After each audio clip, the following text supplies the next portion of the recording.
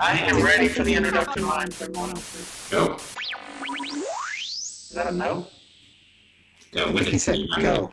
Yeah. No. I think he said no. I'm like, well, fuck. All right, ladies and gentlemen, I'm ready to introduce the sexiest Cuban cost reduction consultant from Florida who lives in Arizona because his wife is there with the longest title on LinkedIn, Luis Fernandez. How we doing? I'm doing good, dude. Man, I was apparently feeling frisky when I filled that out. I'm sure that was a automatic response to the way I filled yours out last time we had connected together. Like, you were like, how can I screw with this guy the most? Oh, for all of our listeners out there, welcome to Equality Podcast, Season 1, Episode 4. Our guest today, Luis Fernandez. Luis, thanks for joining us today. Jake, thanks for joining us today. We are going to talk a little bit about conflict resolution, how to get people to do what they don't want to do, but you want them to do, all of that good stuff. Why don't we start out with Luis, a little bit about yourself. Tell us about what you do. And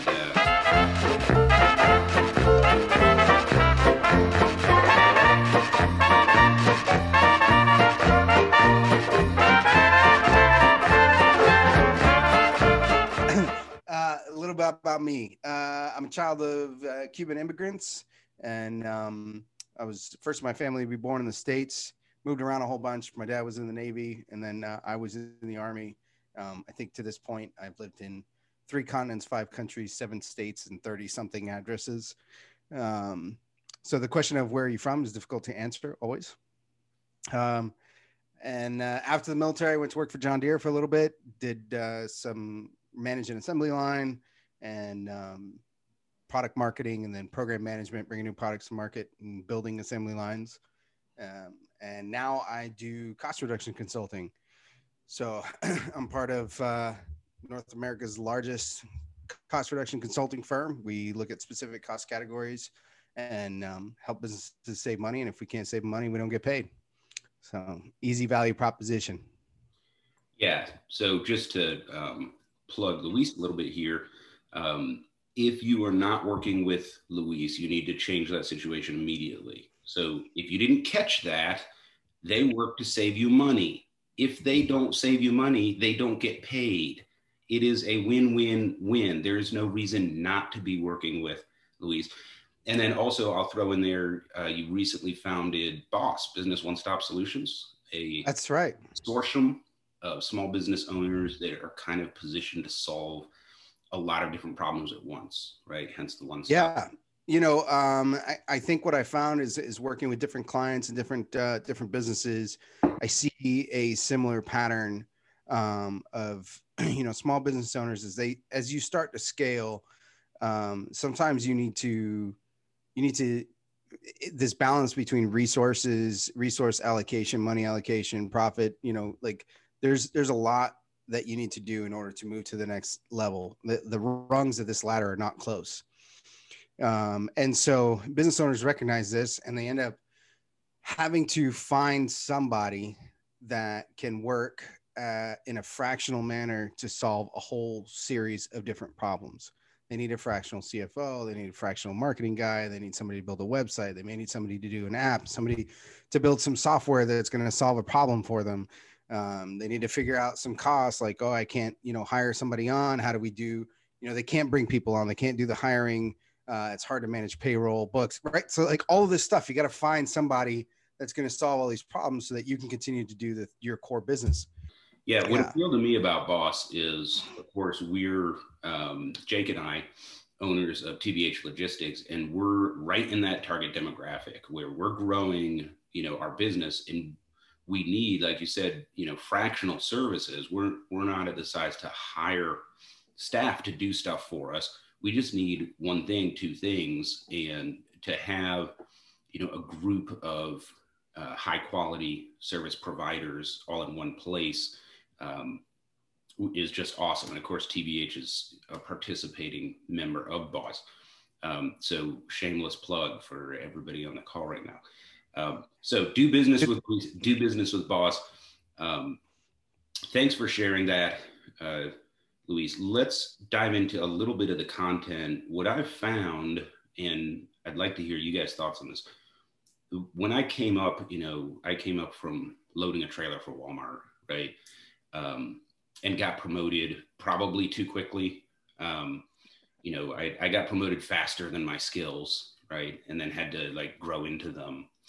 And what I found was I could get all kinds of like education on lean, how to do a 5S event, stuff like that.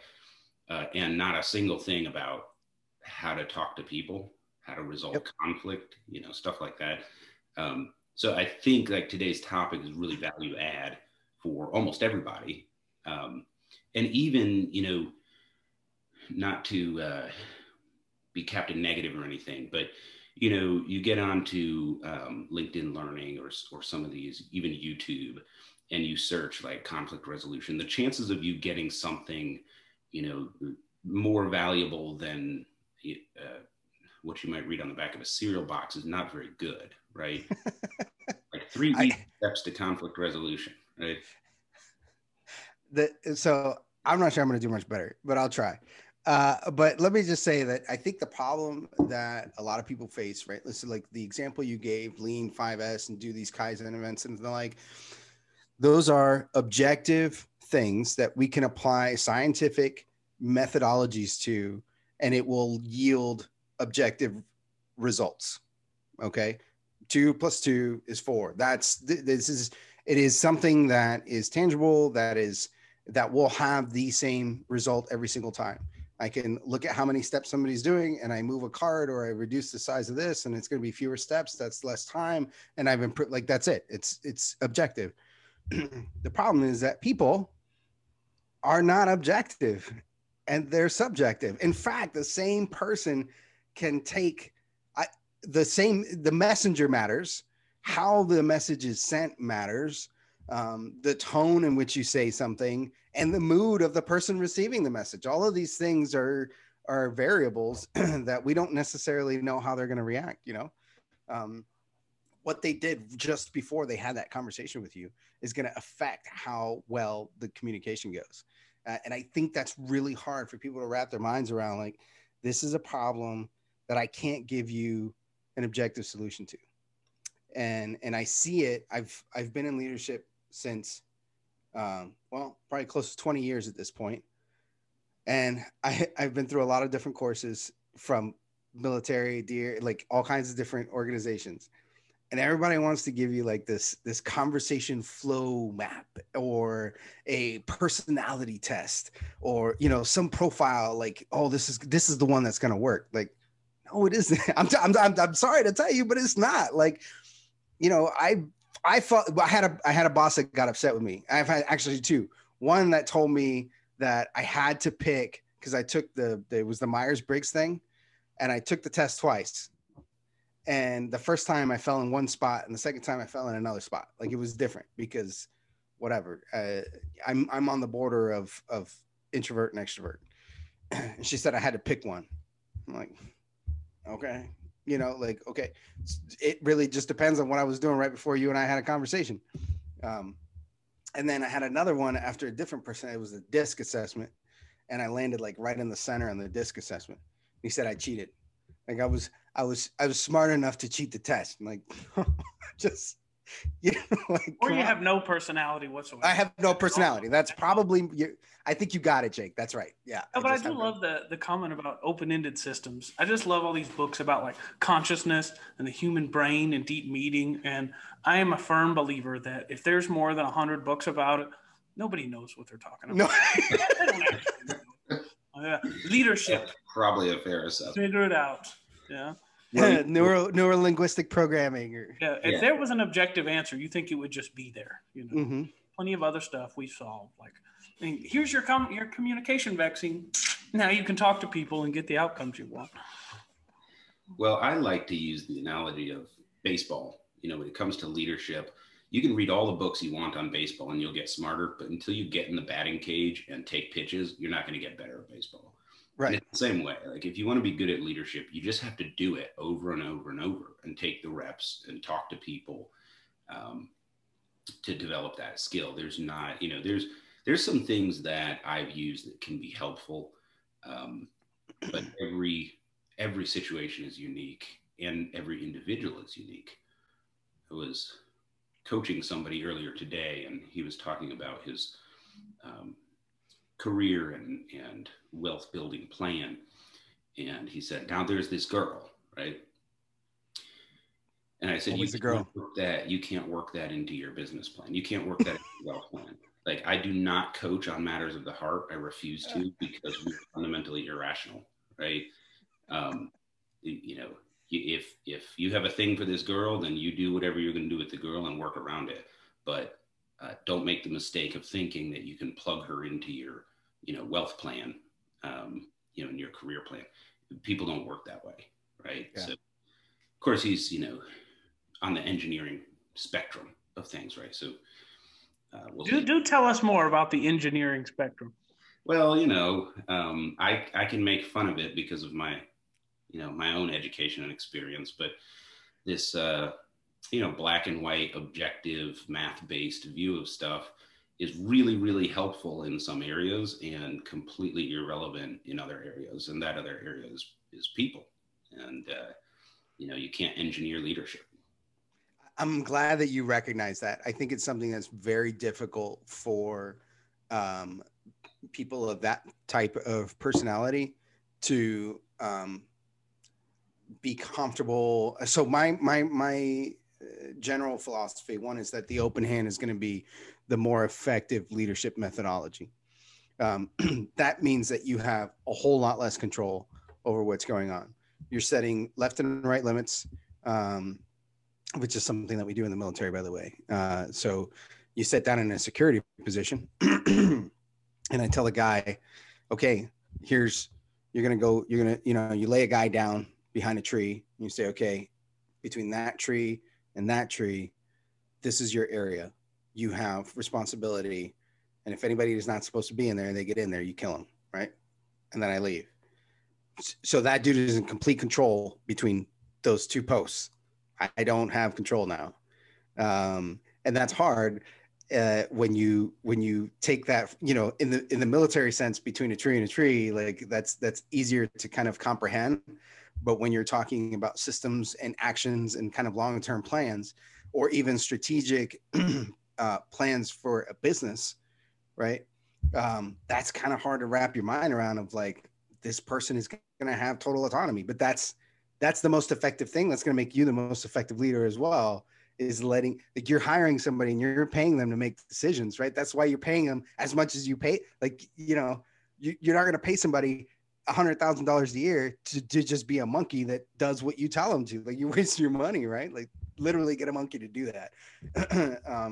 So that's what's most effective. And you're hiring, you spend all this time like doing the interviews and writing, we want to get the right go-getter for our team, right? And then you don't give them the freedom to be the person that they are and be creative and bring in those new things. And, a strong team needs somebody like Jake, who's going to throw a little bit of chaos into the mix, and somebody like John, who's going to say, okay, let's rail this thing back in and get back to the point that we're trying to do with this podcast, right? Like that's as the public persona labeled me as the chaotic one. If you only knew this guy off of this camera. Yeah, we're basically like Thor and Loki. But there's systems we can put in place too. Like when you use that, analogy of left and right control, I take my kids to the park to play, right? And I don't have to tell them to play, and I don't even have to tell them to play on the playground, right? I open the car door and they just run to the swing set or the sandbox or whatever, and they're playing. And all I have to do is sit there and sip, beer that I've hidden in my Yeti cup and wait for them to get tired, right? In the same way, we can have boundaries to play in, so to speak, for our team. And if we structure it properly, it's not a burden at all. They want to play in that area, right? Mm-hmm. And all of that, comes back to emotional intelligence and, EQ and leadership and people skills, as opposed to, knowing how to use the nearest neighbor algorithm or, some other complex math to run your business, right? Right. And in my book, Keep on Leading, one of the things I talk about, because I try and do the same like impart these lessons of, this broad-based brush, something that gives you the freedom to make a decision, is giving, is having the right mindset and mentality, and that's what's going to allow you to sort of control the path of the team. So, being humble, having empathy, being willing to give up control, being willing to apologize, to give ground, which is kind of, you're actually going to gain more ground when you give ground, which is a little bit of counterintuitive, right? Like, let's say you're having a conversation with somebody, and by the way, so let's do something objective and actionable here. One of the things I don't like that I see in a lot of leadership discussions is the bad news sandwich. All right, so I'm unhappy with someone, so I'm going to tell them, hey, you're really great at this. This sucks, but you're also really good here, right? Like this. You make them feel good, and then you trash them, and then I don't like that. I don't do that. I feel like it's confusing. Like somebody leaves there, like, am I good? Did I do something wrong? Like, we got to be clear about. You never know where you stand at all. Yeah. Yeah. Like, I feel like I got my ass chewed, but yeah. Right. So we're going to be clear about the point of the conversation, but we're going to wrap this in the goals that person has. Right. So part of the problem is that you actually have to know your people. So action 1 is regular one-to-ones. So one-on-one conversations with your employees. I'll try to do them monthly for direct reports, and then 2 levels down, maybe once a quarter. Depends on how many people there are. 2 levels down, you may have to do fewer. By the way, span of control 4 to 6 is generally what's best. So if you're supervising more than 6 people that are directly reporting to you, none of them really get what they need. But I understand why some organizations do that. I just don't think it's a great leadership principle. But let's just say, ideal situation, you've got 6 direct reports, and I don't know, what is that? Another 40, 2 levels down. So you're doing a one-on-one once or twice every single week with an employee. This is not an opportunity to talk about business. It's not like a task. Okay, so what are you working on right now? And talk to me about those. This is more of a get to know them, understand them on a kind of a deeper level. What drives them? What motivates them? What are their long-term goals? Where do they see themselves? How happy are they doing what they're doing? Are they enjoying the job? What are the aspects of the job that they enjoy? What are the parts that they don't like? What makes them happy about work? What are the problems that they're having with the place? And this is going to really give you strong insight, which is the information that you need in order to have difficult conversations and drive a team forward. So when you're coming in, if somebody did something wrong, we're going to talk about that event.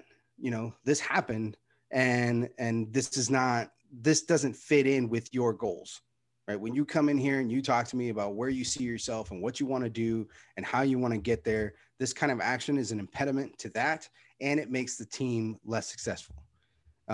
So let's talk about how we're going to fix this problem so that it doesn't happen again in the future. And you build a plan together on fixing it. And you get out of there, that the person actually feels like, okay, there was a productive solution to this. And, I had a guy one time, and this one is kind of extreme, but I had to fire him, and he thanked me on his way out the door. Right. We had a conversation about this, and I was like, dude, because he was unsafe. It was the problem with this guy. I told him, it's like, if we keep you here and you keep doing this, you're going to get yourself or somebody else seriously maimed or hurt. You've got a little girl that you're trying to take care of, and this is not the place for you to be, because you're not going to be able to do that. You're not going to be able to achieve those goals because you just don't get this. Now, maybe in the future, if you understand it better and you're able to operate this machinery in a safe fashion, then maybe you can come back. But right now, I can't put the safety of everyone on this team and you at risk with you being here. Dude said, thanks. I totally understand. This sucks, but you're right. I do need to be around to take care of my family. Thank me, and walked out the door. Right. I hate those conversations, by the way. Yeah, nobody likes them, right? I mean, nobody human likes them, right? Yeah, my ex-wife loves that whole topic. But that's what she will do. You want to kick her for conversation. So I hear a couple of things there. One is a little bit sales oriented, right? When you are learning how to sell and pitch, one of the things that you learn is to suppress your own hunger, right, and desires, and present what you're selling, in terms that meet the customer's needs, right? And part of the requirement for that training is just how shitty we've set up sales in this country, where, it's like, if you don't sell something, you don't get to eat. Yeah. So you have to suppress that, first 5 levels of Maslow's hierarchy or whatever, just to get your pitch across. The first 5. So, so I hear a little bit of that, but the other, the other thing I'm hearing, tell me if you disagree, but I'm hearing. I disagree. Be human. But you're just talking about being human, right? Like, yeah. if work wasn't part of it, right? This is how you would talk to somebody, right? And what is it about work that turns us into idiots? Oh, the hierarchical structure, right? So I think there's, when I talk about being humble, some of the most humble people you're going to meet are, if you go, I don't know if you've ever done jujitsu, but if you go to a jujitsu gym and you kind of watch what's going on, what you'll see is that the lower ranking belts tend to be super aggressive and refuse to tap. And these are the people that get injured more likely. And then the higher ranking belts, your black belts, typically, they just seem calm. They're in control, whatever. What happens is, and they're not out there with what they're doing. And sometimes they don't even wear their belt or, it's not a big deal for them. So having accomplished so much and achieved that goal actually generates them more of a humble attitude. They know what they have done to get to that position. And I see it in the military, guys that had been in serious combat, Rangers, special forces, these types of people. You got your, there's a few always that are, it's crazy, but generally they tend to be calmer and more poised. And as the situations get more chaotic, the more calm they get and more in control they get. And they generally don't feel like they have to flaunt who they are, what they've done, or as my grandfather used to call him, I'm Toshiro Mifune, who's a samurai guy, right? Like, they don't feel like they need to show that off, right? So they've got the humility as kind of a part of the character for having accomplished something. And I think that a lot of the problems that you'll see in those team environments are ego-driven, and folks that lack self-confidence, that have been put into a leadership position and feel they need to assert their power and strength over somebody else. And so I'm the boss, and so you're going to do what I say, or else, the corporate death sentence, which is firing somebody. And then we never tell anybody why they got fired.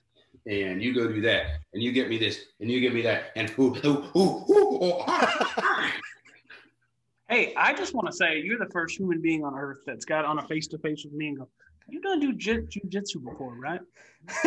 You strike me as somebody who probably has. Thank you very much. But no, very, very insightful there, because I tend to agree. I think a lot, I don't know how to put it charitably, but I think a lot of folks in leadership roles are constantly in this job justification mode. Like, here's why I'm employed here and you're not. And they have to constantly spout that reason, whether it's positional authority or I'm the guy with the ideas or whatever that is. Like, they're in a position where they constantly have to say, here's why I'm doing this. And that just doesn't work. It doesn't work as humans. It doesn't work in any other part of society, but we somehow just tolerated it at work. Yeah, and don't you think some of that stems from, leadership roles that don't have clearly defined, like, here's how you create value? I've worked in several companies where there were entire layers of management that were completely superfluous. They were not necessary to run that company, right? Yeah, that's precisely it from what I can see. So you get this, I know my purpose and I serve it very well, or I don't. That's a very tiny minimum. And the maximum is, there's not even a really purpose or reason for you to be here to find it all. And just every time there's a problem, it's your problem. And then you get that divergent, industry standards here. What's actually happening is constantly diverging from that industry standard because they don't know what their value proposition actually is. Well, and I'd say I'd add on to that in many cases that it's it's not necessarily their fault. So we build an organization, or we build the 1 year goals, right? Like you want a business that's going to last you 20 years, but you do annual goals. Like that doesn't make sense to me. This is why we've been in Afghanistan for 20 years. Because we didn't have a 20-year battle plan. We had 21-year battle plans. And we had no strategy that was comprehensive or clear, no end state, nothing defined. And everything, every mission was defined within what can we accomplish in a 12-month time span. And the same is true in business. And I've seen it, since I got out of the military. Everything is, I've put goals out there, and I've had managers tell me, well, you can't accomplish that in a year. Like, yeah, I know. I just started this job. I'm going to be here at least 3 years. So, I figure by the time no. But if you put that on there, you're not going to be able to get it done next year. And so it's going to reflect negatively on you. Okay, I guess I won't do it then. Like that seems kind of silly to me, but we built these structures in, right? Because the annual review is going to directly reflect how much money I'm going to make. And so all of your goals have to be these little 1 year deals. Right? Do you think Elon, he could never get SpaceX to Mars if he did a 1 year plan? You just can't, so we're going to take this. There's like a forest and trees thing. And then there's also like serving the tool thing, right? We've probably all seen that where, we do it this way because we've always done it that way. Like, the operating system is supposed to serve the business, not the business serve the operating system. So I worked at one site for a company that shall not be named, and they tracked their metrics. They tracked their metrics on a spreadsheet. It was 234 pieces of data to enter, about half of which could be derived via calculation, and about 98% of which the multi-million-dollar ERP system they were using could report automatically. Instead, they had, 6-figure employees filling this out every day, of which, 3 of those metrics were actually used in the operation, right? That's freaking wild, man. Well, let me tell you, this is the least wild story I could tell you about this company. But suffice it to say, if they didn't have bad leadership, they'd have no leadership, right? But it's an example, like you're serving a tool at that point instead of the other way around. You lost your vision. You don't know what you're trying to do. How do you create value? Because I can tell you, putting numbers in a spreadsheet is not creating value. And how many times have you used the data in that spreadsheet to create a strategic or tactical plan to improve business outcomes? And the answer is 0. It's never happened. Right. So it's pure waste.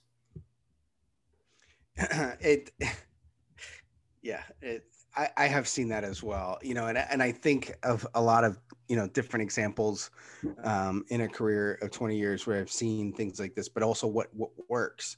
And generally what works is going to be like the simplest battle plans. Like, when I was learning infantry tactics at the infantry school, what I found was it was the same.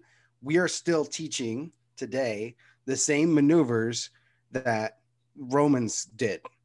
Okay, you have a front suppressing operation, and then the other guys flank around, and then you cross over, and then these guys cross over. That's what we teach still today. It works, right? Like, we're going to keep it simple, and most of our we call them battle drills. So it's like a reaction to something, so everybody just knows what to do. Most of them are some derivation of that simple suppress, flank, go across, right? It's you have maybe a 1 or 2 step differential, and then you go into that. And I've been surrounded and outnumbered by enemy forces before, and forced to make a decision. And it was like, okay, well, we need to break contact. We need to get away from the enemy. So what do? You got to do that.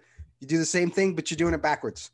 So this guy shoots, then these guys move backwards, and then they shoot, and then you move backwards, and then they shoot, and you move backwards, right? So you're bounding. But we were able to execute that because that's what, and then when it's just 2 guys, one guy shoots and the other guy moves, and then this guy shoots, and that, so like you bound. It's the same kind of principles that form the core base, and then you execute on everything else. So zooming this out, right, to how we do a business application is keeping things simple, not having to report on 240 metrics no one's going to pay attention to.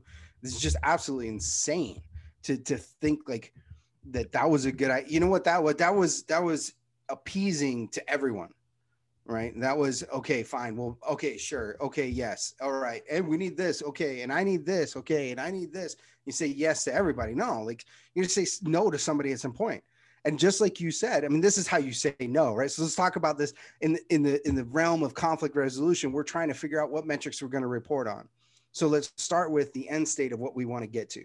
So what is our goal? What is our end state? How do we see this in whatever time frame that we set? Hopefully not 12 months, but okay, so whatever the time is that we're going to achieve this goal, and then we work backwards from there. So when somebody says, I need to know such and such, okay, how does that feed into that, this end state? And does everyone else need that information as well? No? Okay, then you can look it up. If it matters to you, then you can own that piece and you can look at it, and then you can make the decision that you need to make based on that information. But it's not going in the report, and I'm not going to make somebody else report on it, right? And so we just kind of narrow this thing down to 2 or 3 different things, and maybe they change by phase. In phase 1, where we're doing product development and tests, we have different, and that's true. I mean, we have different goals, sets, end states, and things that we report on versus when we're doing go-to-market activities. It's very different, or continuing operations. These are all different things that you're going to report on in each way. But don't capitulate to everybody. You don't have to be an asshole about it either. You could just sincerely tell me, okay. And sometimes I may convince you. You may say, okay, all right, we probably do need that, but we only need it between here and here. All right. So at this date, when we reach this gate, when we pass this gate, we'll turn that on. We'll report on it up to this gate, and then we'll turn it off. We don't need it anymore. Now, I got to ask, whenever you were retreating from the Army under suppressive fire, how many lines did your spreadsheet have? Is this like a 150 range? Is this a 100? Like, I just, hurry up and fill it out. They're firing now. No, I've seen a lot of businesses do that, unfortunately. Share a funny story that after John and I had talked about a similar situation, I wrote a nice long letter to the EPA, and I was like, in the fight against climate change, have you tried hiring maybe a dozen climate change analysts, and their full-time job is to manage one Google sheet that has more tabs than any human could possibly get through in an 8-hour shift, and is color-coded with every color of the rainbow to mean different designations, and have them aggressively updated as it relates to climate change. And the first time something actually happens, blame it on them and go, well, we tried. We have analysts updating the spreadsheet. Nobody responded to me from the EPA. Nobody enjoyed that letter.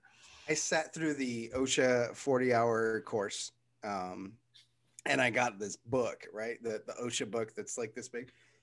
And so the guy's like doing his class, and I ask questions because I look at problems through that lens of how does this help us get to the end state? Like, what is our stated goal, right? And OSHA's stated goal, in my opinion, maybe I'm wrong, but for me, when I look at the reason for the organization is to reduce reduce injuries on the workplace.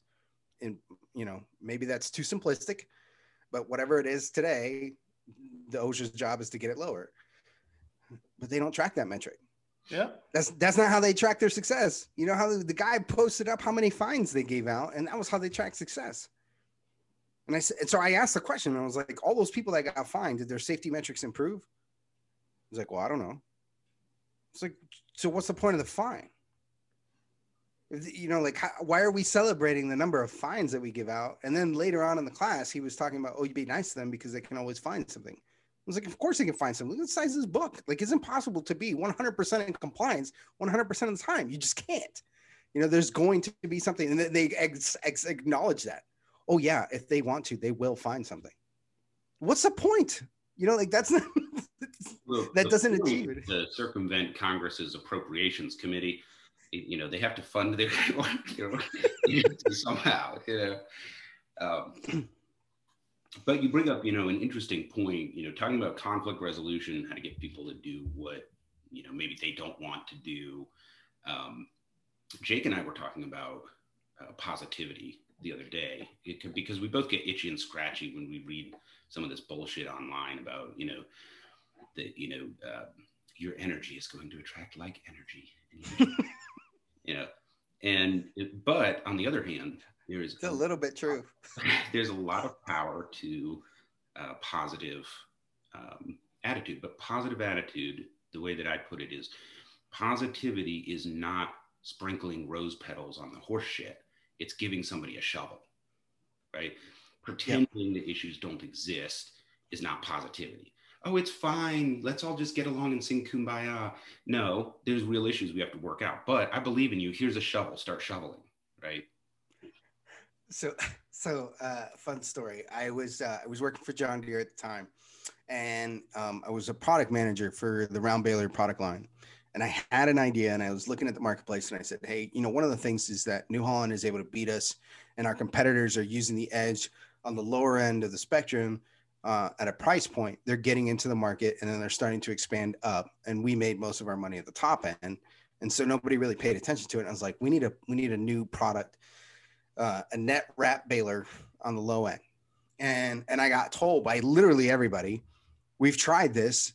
The numbers never pan out. You can never make it work financially to do a product this way. And so I had this wild idea that I could make it work. And I told the lady that was in charge of all the program managers, and I gave her my idea, and she's like, that's pretty wild. Here's what I'll do. I'll let you run the program. And if it fails, I'm going to hold you accountable. And if it works, I make no guarantees. And I said, okay, sure, that works. So I set out to create a new product with no testing, to use only things that we have already tested and just configure them together in a different way, and focus purely on a cost basis. And, you know, so one of the first things we did was we took the next level up baler outside, me and the lead engineer, and we just started pulling parts off of it. It was like, does it need this right-hand door? He's like, we can't take the door off. I was like, why not? We kind of looked, he's like, this is going to look stupid because it's going to have like one side's going to be bigger than the other. And it's like, so how much money do I save by taking off that door? Like, oh, about $300 a pop. Get it out of here, right? Like, we're talking about what's our end goal, right? And do this. So in the end, we got this product out. It's the 459E baler. You could look that one up. I think it was 8 months and like less than $500,000 in R&D spend to get this thing out. And this is the entire time of this project being told that it's not going to work as it's passing gates. Like we're passing all of these places and I'm being told it's not going to work. It's not going to work. So I get to this one lady who's in charge of the parts development process.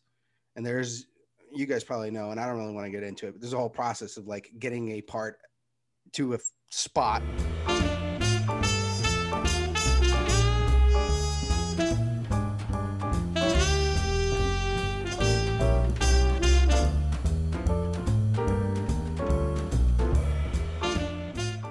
And so I came to her with this thing, and she said, absolutely no way. Because if you think about it, we're going to market in 8 months. That means our first build is like 5 months away. And she's like, there's absolutely no way. It's not physically possible to do this. It's impossible. And I said, okay. She's like, oh, you're going to have all of these problems. And I'm writing stuff down. I said, okay, tell me this. In the process of getting these, let's talk about what I would have to do in order to get it done. Just theoretically, hypothetically, give me, she wanted to be a naysayer. So I was like, okay, I'm going to let her be a naysayer. I said, just tell me all of the problems that I'm going to face, all the challenges and all the reasons why it's not going to work. And she just started listing stuff out and I was writing it down.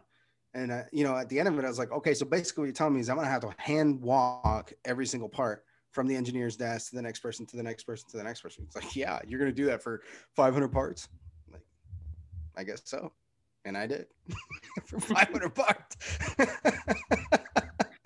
I think that's a great example, of overcoming objections and, resolving conflict with true positivity, right? Which is, you didn't try to spin it. You just decided that you were going to win, right? And in this case, it applied kind of to you as an individual, but there's an incredible power in teamwork when you present something difficult to your team as something difficult and then tell them, I believe in you, you're going to do this, and we're going to win together, particularly if you engage with them, right? I have seen individuals literally transformed and their entire life trajectory change just after a couple of interactions because I actually believed in them. And here's a 40-year-old guy who's, driving a forklift in a warehouse who has been told you were born in this part of the city, to these parents or this one parent, and, it only got this far in school and you're going to, be poverty struck for the rest of your life. And you're not really good for anything. You're a net drain on society. Change their life around just because one leader stepped in and said, bullshit, you're right. Going to win. I'm going to be right here with you, but we're going to win together. I asked my team, this was at a large factory, and my team was about 40 folks. I said, what did the guys who stormed Normandy have that you don't have? And they just kind of looked at each other, right? And I said, nothing. Sure, they had training, they had equipment, they had gear. I said, but deep down inside, they were just dudes. They had a really impossible, scary task, and they knew, they were told, most of you aren't coming home from this, and they did it anyway. I said, you have all of that in you already. They weren't given that. It's you as an individual. That's what you bring to the team. Leadership approach that doesn't, paper over the horse shit, but gives somebody a shovel. It can be really powerful to the individuals on the team. They may never have thought of themselves that way before. And Jake, I think you have some stories on this too, right? I have a lot, and I'm going to give you a John Thacker Supreme, just because it's such a good one that's close to my heart. So I've always been this CI minded. What's the system I'm actually going to change to make stuff better? And I get incredibly jealous when the idea is not mine. Personal defect. I'm on the glide path. I'm trying to learn. But I had an interaction with a business where we would constantly run into the wall. Like almost daily, one of my 1,000 team members would take their equipment and just bam, right against the wall. Every time our policy was you're going for a drug test. Here's your attendance points. If it happened twice, you're gone. By whatever reason, whether it's a small facility, large, whatever the defect was, somebody was hitting that wall what seemed like nearly daily. And so after rotating through 500 members of staff and starting to interact with John a little bit, John looked at it one time, the first time we looked at it together, and he's like, so we're going to put a bumper right here. And then if people hit it, good on them. And nobody has ever had an accident ever again over this like very simple solution that just confuddled everyone else. Like, who do I have to fire to get somebody good enough not to hit that wall? I'm like, have you tried just putting in a fucking bumper? Like that just took me back so much that continues to be how I live today. And there's a bumper on my toilet seat at home. There's a bumper. I put the story in your toilet seat. That's a good place. So you don't, yeah. I put this one in my book as well. This story that I'm about to tell you. And it was told to me, I don't know how true it is, but I heard it. I thought it was hilarious, and it was perfect, and it's just like what you're talking about. And so there was this toothpaste factory, and they were having a problem where the actual toothpaste wasn't making it into the box, so they were shipping empty boxes. Okay, now as you know, like that costs a lot of money, especially when it happens very often. Then you've got refunds, and you've got chargebacks, and you've got your shipping. You're paying to ship emptiness. You lose the packaging. So the owner goes to his engineers and says, I need you to solve this problem. Like, I don't want another empty box ever to leave this factory without the toothpaste inside. And so they do this hyper engineered scale on this assembly line. And this is, imagine toothpaste, it's very fast assembly line. Your tack times are fractions of a second. And they've got this scale that's able to, figure out, and it'll stop the assembly line and set off an alarm. And somebody has to come and find which of the boxes is the one that's empty and get that off the scale, and then they can restart. And so they spent, I don't know, however many millions of dollars to put the scale in, and the day starts. And within a few minutes, the alarm goes off. The employee goes over there and they start over again. And then the alarm goes off and the employee goes over there and they start the thing again. And all throughout the day, you're hearing this alarm go off. And then right about after lunchtime, the alarm doesn't go off again for the rest of the day. We're like, what's going on? How is that possible that the problem just solved itself? And it went off like 7 times before lunch. And now after lunch, it's not going off at all. Like, we better go down there and check and see what's going on. Maybe the scale's broken, something or other. And they get down there, and what do they find? It's that the employee that was working there got tired of having to go over and find this empty box. So she grabbed a big ass fan, put it right in front of the scale. So if there was an empty box that came by, the air from the fan would blow it off of the freaking assembly line. So there was a collection of empty boxes. A $20 fan was more effective than their multi-million-dollar scale solution. And that is just like your little bumper of, this is going to happen. Put a bumper there, put a fan there. So the takeaway is, if you annoy employees enough, then they solve problems for you. The second takeaway, if you are not a big ass fan of shipping emptiness in your boxes, you should probably reach out to Jake or John so we can discuss warehouse and packaging supplies. Absolutely. And my final takeaway from that is, how can we get a higher quality fork truck operator? I would be so terrified to have Luis as like the warehouse manager, and him go, all right, there's the rack, and there's the truck. This is your area of responsibility to load that truck. If somebody gets between you and that truck, kill them. Oh my God. Oh my God. All right, so let's recap really quickly. We're coming up on an hour already. So the first thing that we talked about was develop real relationships with your people, not like an annual review or something. Avoid the compliment sandwich and instead orient it towards the individual employee's goal. And I think that ties in with the don't sprinkle, rose petals on the horse shit, but give somebody a shovel, right? These are all effective methods for overcoming resistance, dealing with conflict, avoiding conflict to begin with, right? General leadership. Any other takeaways that we want to leave the audience with today? Well, it's real important to know at the end of that it is a subjective theoretical approach that changes with the individual. It is not in objective black and white. Just like I texted you during this call, I've texted, I love you 68%. Like, life just doesn't work that way. It does not. And so a subjective approach that takes into part what they value is generally the best way forward. I couldn't agree more. Good takeaways for everybody. Luis, we really appreciate you being on the podcast today. How can folks get in touch with you? My social media home is LinkedIn, and I'm very active on there. I tend to go there because my customers are on LinkedIn. So I'm looking for businesses. So if you're looking for me, that is the place to find me. All right. Well, we will, of course, put the links in the video as per usual. Luis Fernandez, you are expert in helping you save money. Also, the president extraordinaire of Business One-Stop Solutions. Boss, well named. Luis, thanks for joining us today. Thanks for having me, gents. Bye, everybody.